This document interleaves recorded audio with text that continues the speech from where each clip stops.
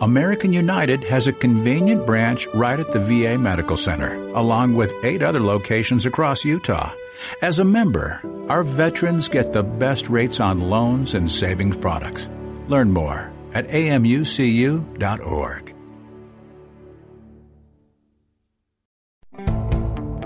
Now's the time to find your color, your paint, and everything to get started during red, white, and blue savings at the Home Depot. Transforming your room is easier than ever. With the best deals online and in-store, you can confidently select your color and the tools for your next paint project. Get a colorful new experience and the right paint for the right price. Save $10 on 1 gallon and $40 off 3 and 5 gallons for a limited time only at the Home Depot. More saving, more doing. Limit 25 gallons per household. See store for details. Welcome to Ideation Collective. I'm Jess Larson. We're back with part 2 with Josh Steimle. It makes you stubborn. It makes you just realize that, hey, it's that cliche thing. If at first you don't succeed, try again. And that's all skateboarding. And I don't know, it's worked for me in entrepreneurship too. This is another episode of our Innovation and Leadership series where we interview pro athletes, world-class musicians, CEOs, Hollywood filmmakers, and a wide variety of other high achievers. Before we get rolling, we want to invite you to get involved in the charity our founders helped start called Child Rescue. We work to combat child sex trafficking in the U.S. and globally. The top project you could help with now is in Cusco, Peru. There are 20 girls that the local government rescued but didn't have anywhere to keep them safe, so they put them in jail.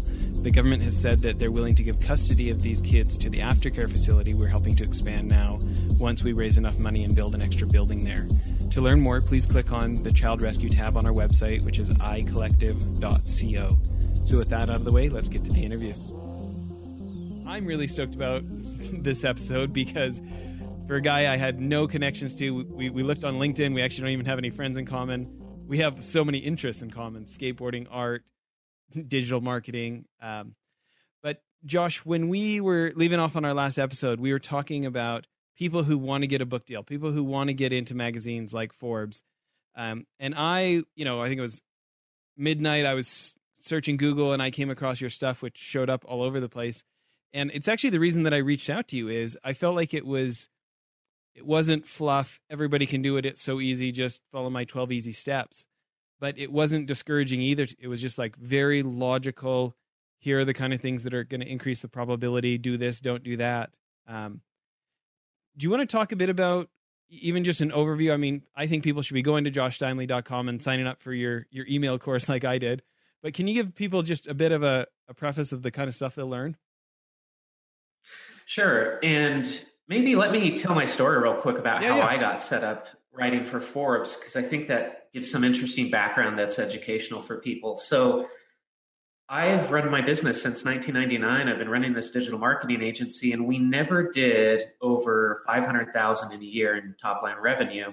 And the business just really struggled all these years. And my biggest problem was I didn't know how to land more clients. I could go out and I could do my own marketing. We'd bring in clients, but then we'd lose a few clients, and we just couldn't grow past this $500,000 revenue mark. And in 2012, the end of 2012, I was trying to figure out, okay, what can I do to get more clients in faster and grow this business? I've been running this for years. I'm tired of it being this small business, and I want to turn this into something big, or I want to do something else. And I went to my friend, Cheryl Snap. She's a PR guru there in Utah. And I sat down with her and I said, Cheryl, I want to get these badges on my website. I want people to come to my website and see that we're a player and see that we've been featured in these magazines. So how do I get that PR? How do I get those logos of these big publications on my website? And then when I was looking at Cheryl's profile before I came to this meeting, I had also noticed that she was writing for Forbes magazine. And so I also brought that up just as kind of an aside to say, oh, by the way, how'd you get this gig writing for Forbes? That's pretty cool. Like, how do you do that? And so in answering that question about Forbes, she said, oh yeah, they've got this contributor model where they have paid staff writers. They've got a few hundred of those. They work for the magazine. That's their full-time job. They're professional journalists. And then they have 1,500 or so of these contributors who are professionals. They're experts in their field. And these people do not get paid to write for Forbes. They get to write for Forbes, and they write for free because it's exposure for them. And she said, hey, my editor's coming to town in 2 weeks. Do you want an introduction? And the first thought that entered my head was, oh, I'm so busy. I'm running this business and trying to grow it. I mean, I don't have time to take on something like writing for a magazine.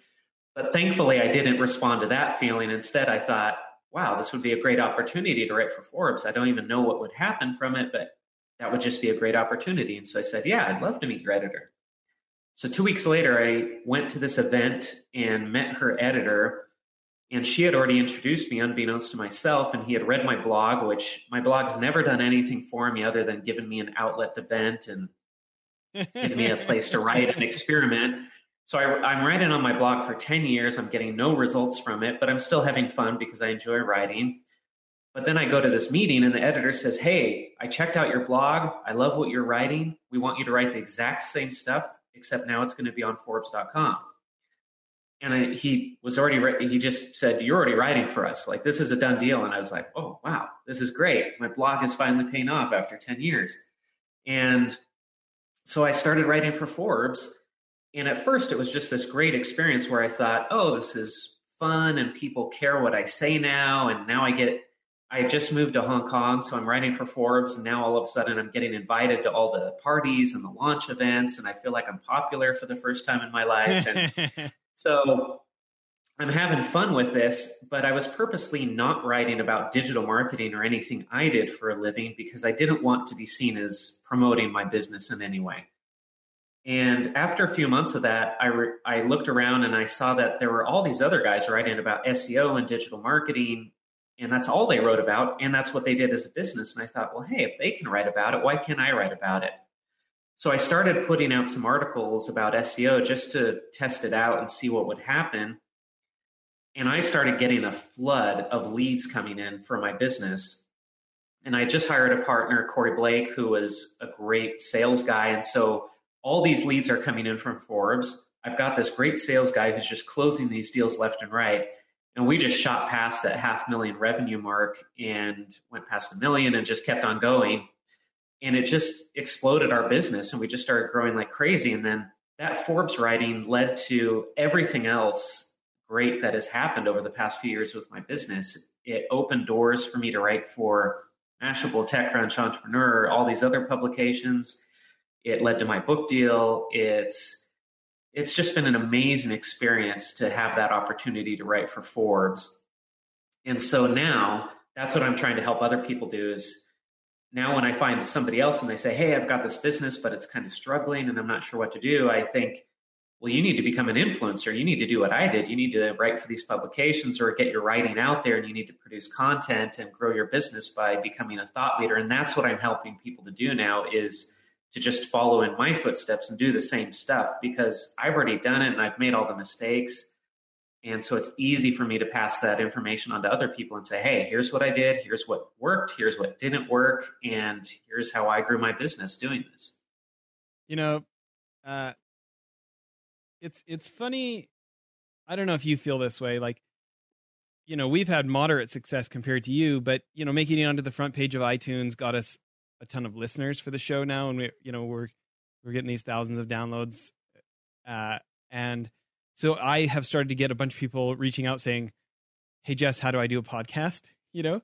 And it's funny because it's like, it's somewhat of an interruption from like stuff I'm trying to get done, but it's also like a quality of life thing to help somebody who's trying to get something done. Cause it was such a struggle and we kept buying the wrong mics and, you know, just like today, you and I couldn't get Skype to work. So we switched to Google, you know, like, anyways, I made all these mistakes. So it's actually like kind of fun to help my friends and these people. Like, do you find that there's almost like, I think you kind of alluded to it on our previous episode, that it's like personal enjoyment for you too, to help people.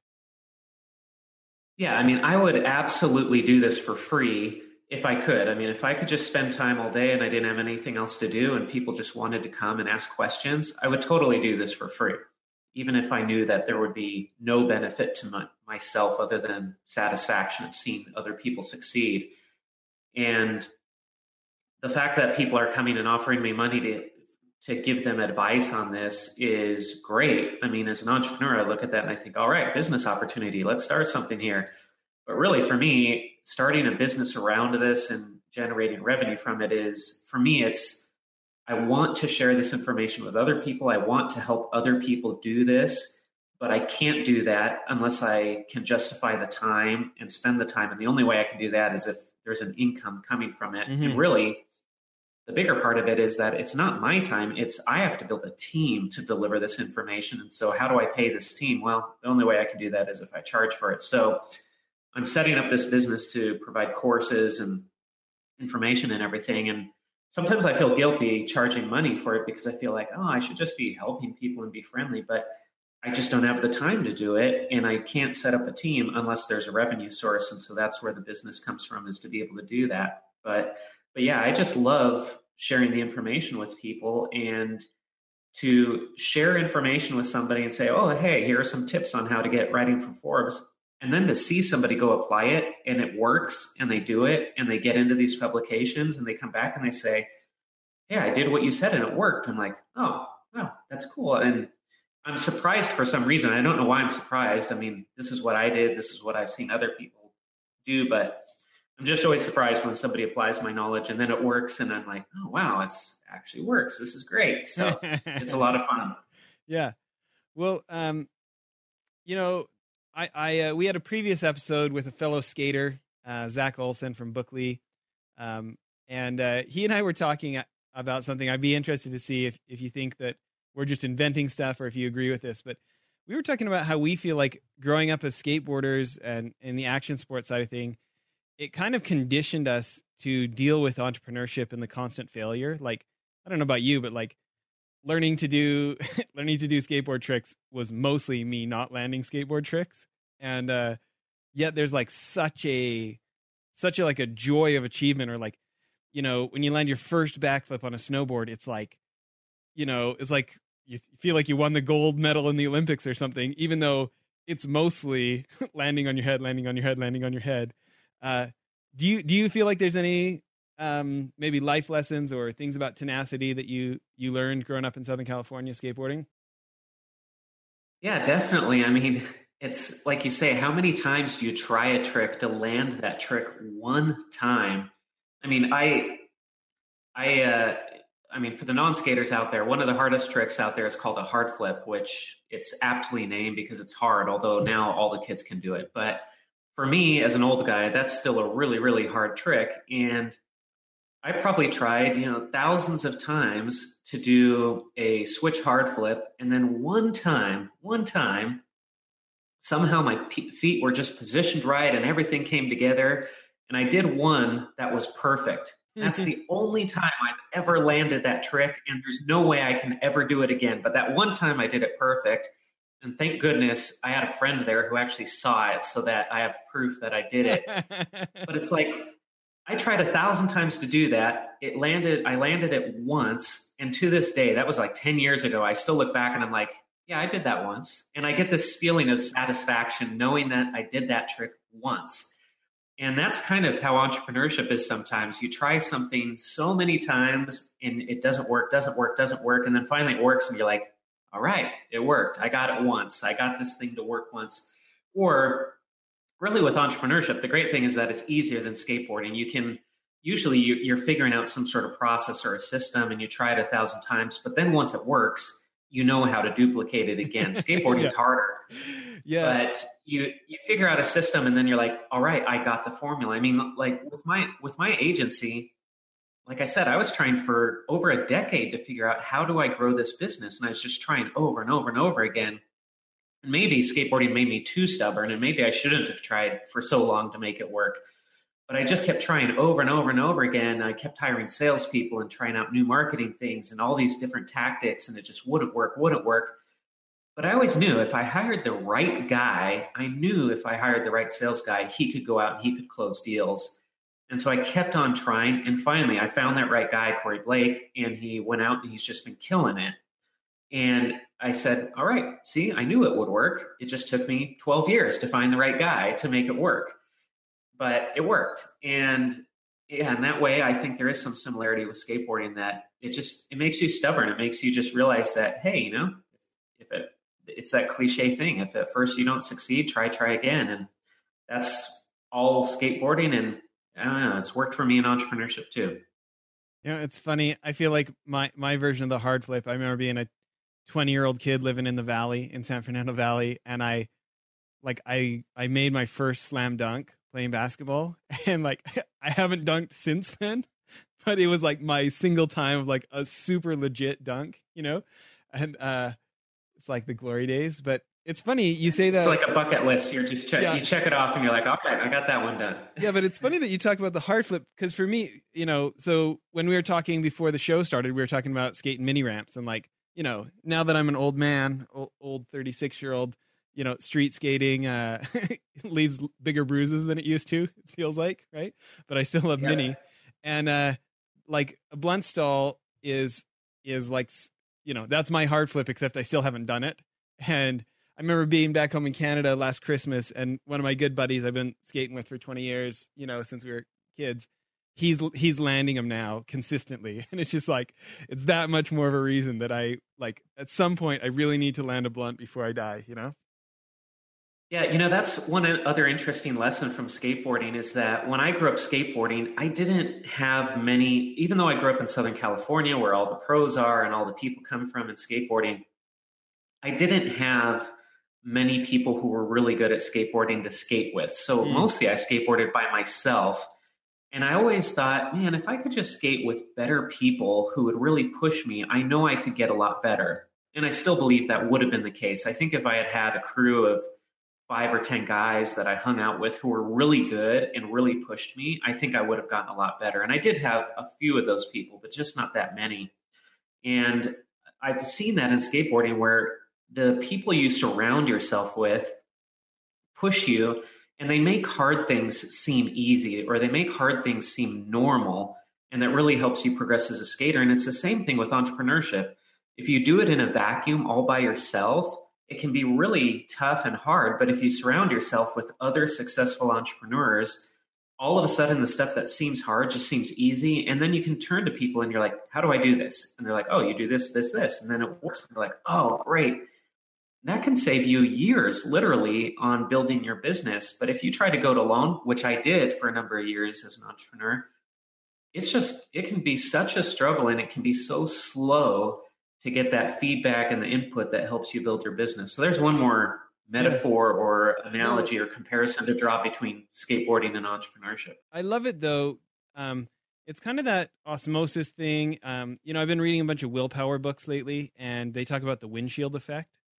And, you know, I remember, so one of my mentors, we worked and owned businesses together for a dozen years, John Verhessen. He used to talk to me about this idea of, and I know he didn't invent it, but he's the guy who got me to believe it, that it's that stat that supposedly if you look at the average income of the 5 people you spend the most time with, that yours is probably going to end up pretty close to what the average is between those 5. Yeah. And for me, like he basically showed me these stats about how much television watched has an inverse relationship to income generated. And so my wife and I, like, we got rid of our TV like 14 years ago, and just, you know, we rented movies and watched Netflix occasionally, but it's more allowed the time for the audiobook obsession of mine. And I look at the people that you got to interview for your book, and, you know, we both talked about being on Audible. I feel like that's one of the strategies that, even if you can't get access to your heroes person to person, so many of the best thinkers you can get access to for, you know, $11 for an Audible credit, you know, and put them in your ear as you're commuting to work. And I don't know. Go ahead. Yeah, same thing here. Here's one more thing we have in common. We got rid of our TV. Actually, we didn't get rid of our TV. We rented out our home, and we left a bunch of our stuff there, and our TV got stolen by our renter. But then we did it. We just were like, well, why should we replace it? We've got too many other things to do. Why would we want to replace this TV? So we've never had a TV since, until 2 days ago. We just moved into a furnished apartment, and there's a TV in it. So for the first time in, I don't know, 12, 13 years, we have a TV, but it's in China and it's only hooked up to Chinese TV stations. So yeah, don't get me wrong. TV is just such a time waster for so many people. And what's funny about it though is I'm like such a nut about movies. Like my goal is to make $1 billion and so I can make movies that don't have to be profitable. I can just make my own Jason Bourne movies, you know? But I feel like the only way to be able to get there is not by spending the time watching the television, you know? I will say though, this concept of skating with the right people or doing these things with folks who can push you, right? Who've been there, done that. This idea of like the windshield concept. I mean, you look at how many, especially men, end up in a similar job to their dads. You know, how many dentists you know whose dad was a dentist, or cops whose dad was a cop, right? Or you look at even Hollywood. I mean, how many of like James Franco and Dave Franco's are there, you know, where one sibling makes it and then the other sibling ends up like, if you look at the statistics, it is so inconceivable that two kids from the same family make it to like that level of stardom, right? From a statistical standpoint. But when they see how their sibling did it and they've got the help from the sibling, I mean, it happens way more than it should statistically. So I completely endorse your idea of like hanging out with the entrepreneurs that have the results you're looking to get so they can, you know, grab you by the suspenders and pull you up to the next level. Yeah. And I think it's that feedback and getting that information and seeing how somebody does it. So getting that really tactical information about how you do something, I think there's a lot to be said there. I think another big factor in hanging out with the right people is just the self-confidence side of things. If you see a bunch of people do something and you know those people, you start thinking, well, why can't I do that? Mm-hmm. And then you go and you try, and then you realize, oh, it's not that hard. And so, yeah, you do it, you accomplish it. And I think so many people in life are held back simply because they don't try, because they think it's really hard. And so they never try. So of course they never succeed, because you never succeed at anything you fail to try to do. And that's why I started my business. I was working for Josh James and John Pastana at mycomputer.com, which turned into Omniture, which got bought out by Adobe for $1.8 billion. Yeah, so I was with Omniture when they got started. They used to be called mycomputer.com. And so I'm sitting there in their office. I'm employee number 22. I'm sitting there with Josh James and John Pastana and seeing them grow this company, seeing them meet with venture capitalists. And I kept thinking every day, I'm like, I can do this. These guys aren't geniuses. I mean, they're smart guys. They're great guys. They're hustlers. But I can do all this stuff that they're doing. So why am I sitting here making $13 an hour as a web designer when I could be running my own business and doing what they're doing? And working for them gave me that confidence to say, hey, I can go start a business. I can do this. But if I hadn't been hanging around guys who were starting a business, I never would have had the confidence. I would have gone to work for Microsoft or Apple or Intel or something like that, and I wouldn't have started a business. So just that self-confidence is so huge in giving you the motivation and giving you the ability to go out and start something and be successful at it, I think. And that's part of why I try to hang around successful people, is just so that I can look at them and say, hey, I can do that. Yeah. It's I don't know. It's funny. I feel like as we talk about it, like it's even more powerful than what we're saying, but I don't know any better words to convince people to like try and spend more time with those kind of people. You know, shifting gears here, we always like to ask people for advice for our charity Child Rescue, trying to prevent child sex trafficking. We've got these prevention chapters at high schools and colleges, working aftercare facilities like the one we just helped fund the expansion of in Cusco, Peru. The law enforcement assistance, you know, one of the things that we're looking to do is try and shine a spotlight on the cops that are already doing a good job here in America, even though we need a lot more help. There are some officers that are doing exceptional jobs and not everybody's realizing it. If you were going to give us advice of, you know, how do we attract the kind of funding to pay for a TV show or a web series, you know, to go film these cops and A, have all of America find out it's happening to American kids, but B, inspire a whole generation of officers of, I want to be the kind of cop that saves kids. What kind of advice would you have for us if that was our quest? Yeah, and, you know, we talked a little bit about this through email, this child trafficking type stuff. And I have a relative, Michelle Guyman, who's really involved with this stuff in Los Angeles. And So this is something I've thought about, and it's just, I mean, obviously this is such a terrible thing for these people to go through, these children. I mean, the most innocent people among us. And it's, anyway. But when it comes to making social change and giving people an incentive to support something like this, to be involved with something like this, we often feel like it's bad or it's wrong for money to be part of it or for there to be a profit incentive.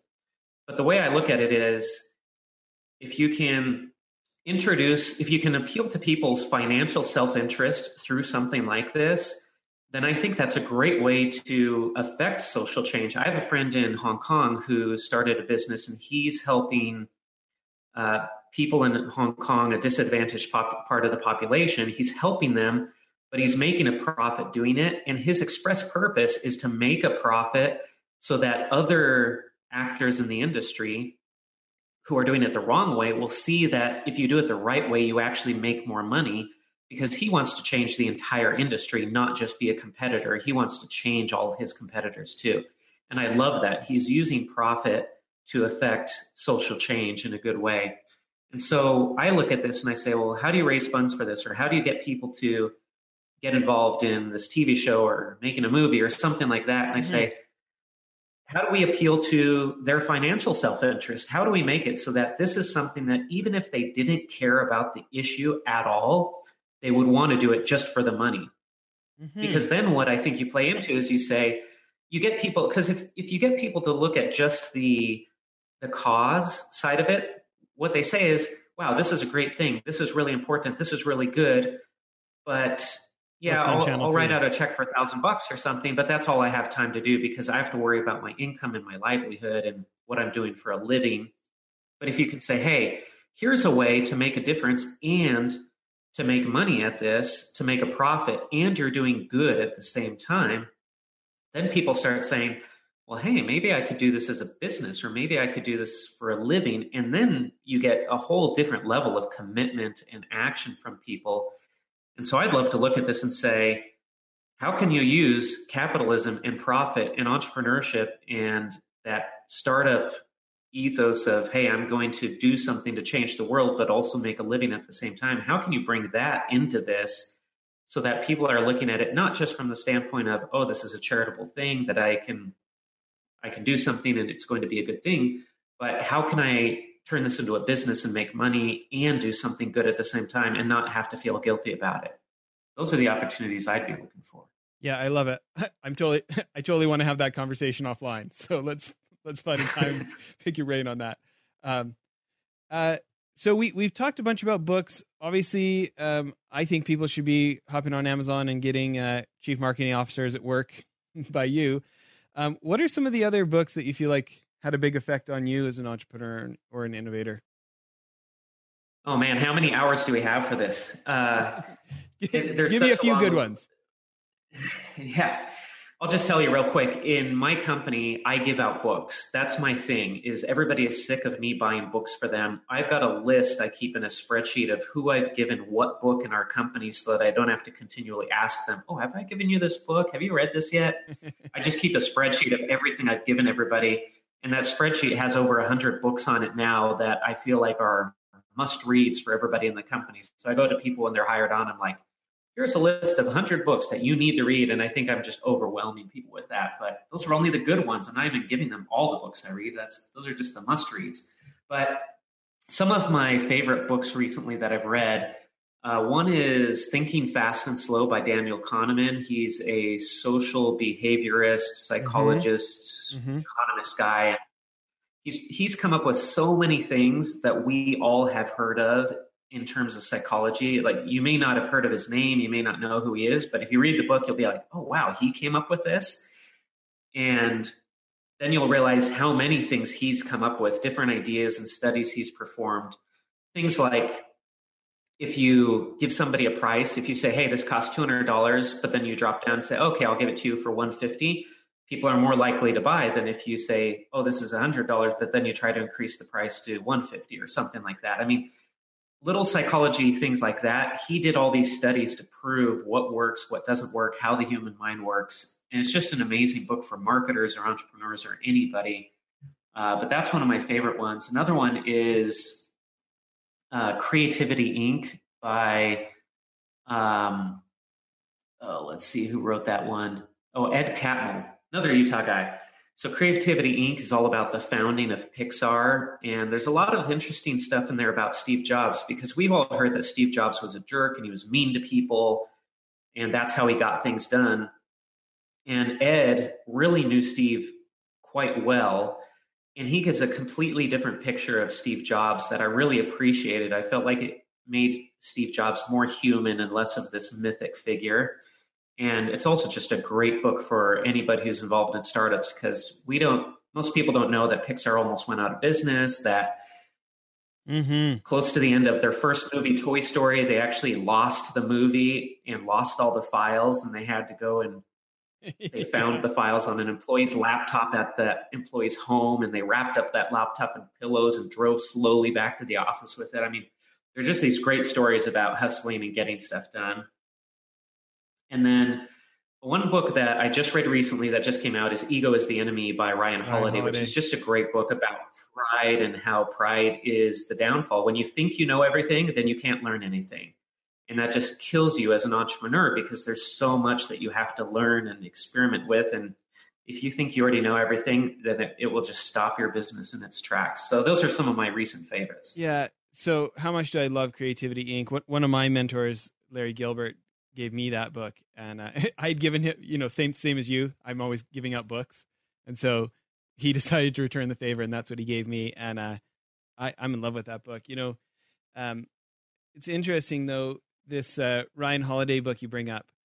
I feel like it's interesting to me because he's such a young guy, and I think he's so good. I mean, I like all his books. Growth Hacker, Obstacle is the Way. I'm actually really stoked he agreed to be on the show. He's got a new book coming out in the fall called The Daily Stoic, and I'm kind of a nerd for some of the Stoic stuff, especially like James Stockdale, his like writings on how he used Stoic philosophy to get through the prisoner of war camp he was in Vietnam. And I'm so interested in Ryan Holiday because as a young guy, I think I expect more of like business ideas that are a little more between the goalposts of what's coming out in the business literature world right now. And him coming out with this, like, you are your own biggest problem, the book. That's how I sum up that book. Ego is the Enemy. Like, yep. That is not popular pop psychology. That is not, hi, here's my thought. Here's an anecdotal story to prove it. Please believe it. Now on to chapter 2. Like, he's like, he names names. He calls himself out. Anyways, super impressed with that book. So I think that. Yep, I love it. I think it's a great book, and I mean, pride is the business killer. And years ago, I had a mentor who was a venture capitalist, and he was telling me, it's a different type of entrepreneur who starts a business and then grows it to mid-size and then turns it into an enterprise. He said, these are different people who do this. And this is why so many entrepreneurs who start a business get fired by the VCs and get replaced. And I said, what's the one factor? Like, why can't one person do it all? Why can't one person start a company and then grow it all the way to a large enterprise? What keeps them from being able to do this? And he said, it's pride, it's arrogance. It's because they already think they know. They've succeeded at one level, so they think they know everything, and they think nobody can tell them how to do it the right way. And that's why they fail, and that's why they get fired. And so that stuck in my head, and I thought, all right, like, I don't want to be that guy. I want to be teachable. And so I've always looked at my business and told myself, you don't know what's going on. You don't know how to run this business the right way. You always have something to learn. There's always a better way to do it. And that's part of why I read so much and I listen to a lot of podcasts, and I'm always reading articles, and I'm always talking to people and asking questions, because I say, I've learned so much from this business, and I do know so much about running this business. But at the same time, what I know is 1% of what I could know. 99% remains to be learned. And so I'm open to any information from any source that's going to help me. And so I loved Ego is the Enemy because it just reinforced my thoughts about how I need to keep that ego in check and never get cocky. I love it. I feel like we should have part 3 and part 4 and part 5 of this. We're having too much fun here. We're probably going to have you be one of the repeat guests here. Before we go though, I want to plug MWI.com. I mean, there's no SEO, conversion, digital marketing. These are obviously huge industries today, and there aren't that many people who have been in it since '99. If you were going to talk about, what do you feel like? I mean, I'm sure you're good at a lot of things, but if you were going to say maybe something that MWI has an outsized capability in, what do you feel like people should be hiring MWI for? What I like to say, and I ripped this off from Rackspace, the web hosting company, which is we are not a digital marketing agency. We are a customer service company that happens to do digital marketing. We really care about our clients. We care about their business. Every company makes mistakes. Every company has something to learn. There's no company out there that knows everything and can just come to you and say, oh, we've got the formula to make your business grow, and no matter what happens, we're going to get these results. Nobody can absolutely guarantee the results. What we can guarantee is that we are going to keep caring, and if something goes wrong, if we see an opportunity that we can take advantage of, we are looking at our client's business from the standpoint of the client saying, hey, what would I do if I were the entrepreneur running this business and I had all this experience with digital marketing? What would I do for my own business? We get inside our client's business and we apply that to what they're doing. And so when things get tough or there's a challenge, we figure it out. We don't just throw up our hands and say, well, we put in our 10 hours this month or our 20 hours this month, so we've delivered. We look at it and say, no, if this company is not generating revenue, if they're not growing because of what we're doing, then we're failing, and we don't like to fail. That's not optional. So what can we do to get inside this business and make things better? What can we do to improve things? And so I think when some other companies might give up, we just keep on pushing and we keep working to figure it out. And that's the MWI difference. Well, you're obviously good enough at it to get Sony and Symantec and LG and these huge clients. So I like your humility, but it's obviously working. Listen, in closing here, you've been through a lot of ups and downs. You've been able to achieve a level of distribution on your messaging that a lot of people would like to achieve. What would be kind of your closing comment here of, if you're talking to entrepreneurs and innovators in general, what's kind of a closing piece of advice you'd want to leave people with? Going back to the influencer stuff that I'm working to help people get out and do, there are a lot of businesses out there that can't figure out what's wrong, why they're not getting more leads, why they're not growing, why they're not successful. And there are different things you can do. You can join groups, you can be part of a mastermind, you can buy courses, you can join communities that give you advice, and those are all great things. For me, I learn by writing. So when I don't know something, I go write about it. And then I become an expert on it by doing the research and by writing about it and by knowing that, hey, I'm going to put out this article, and if I don't do it right, then people are going to make fun of me and they're going to laugh at me, so I better do my research. That forces me to think about it, to do the research and do the reading and become an expert on that topic. So that's one way that I've used to learn more and to become successful in my business. And I really enjoy that process because also once the writing is done, then I put it out there and then I get feedback. And if I'm wrong about something, people tell me. Nobody's embarrassed to criticize online. And so I get pretty honest and frank feedback on the posts that I put out there. And if I get something wrong, people will call that out. And I love getting that feedback. And so for any entrepreneur that has the slightest inclination to write or speak, do a podcast, put out videos, put out blog posts, get them out on LinkedIn Pulse or Medium or any which way you can, not just for the sake of marketing, but also for the sake of getting feedback from potential clients, from potential partners, because that feedback becomes so valuable, and it's great to get that online where people are not embarrassed and they won't hold back. I love it. Well, appreciate you making time and dealing with the time zone difference from Hong Kong and sharing your experience with us here. Thank you so much, Jess. It's been my pleasure. That was part 2 of our interview. If you missed part 1, please go back an episode and download the episode before this one for the first half of the interview. As always, please check icollective.co for show notes of things referenced during the interview and to learn more about our guest. And if you're interested, we'd love to have you learn more about the charity Child Rescue. Go to the menu page on iCollective and click on Child Rescue. Thanks so much.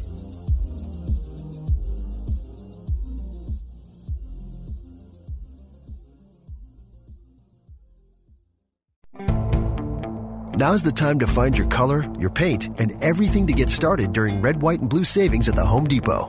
Transforming your room is easier than ever. With the best deals online and in-store, you can confidently select your color and the tools for your next paint project. Get a colorful new experience and the right paint for the right price. Save $10 on 1 gallon and $40 off 3 and 5 gallons for a limited time only at the Home Depot. More saving, more doing. Limit 25 gallons per household. See store for details.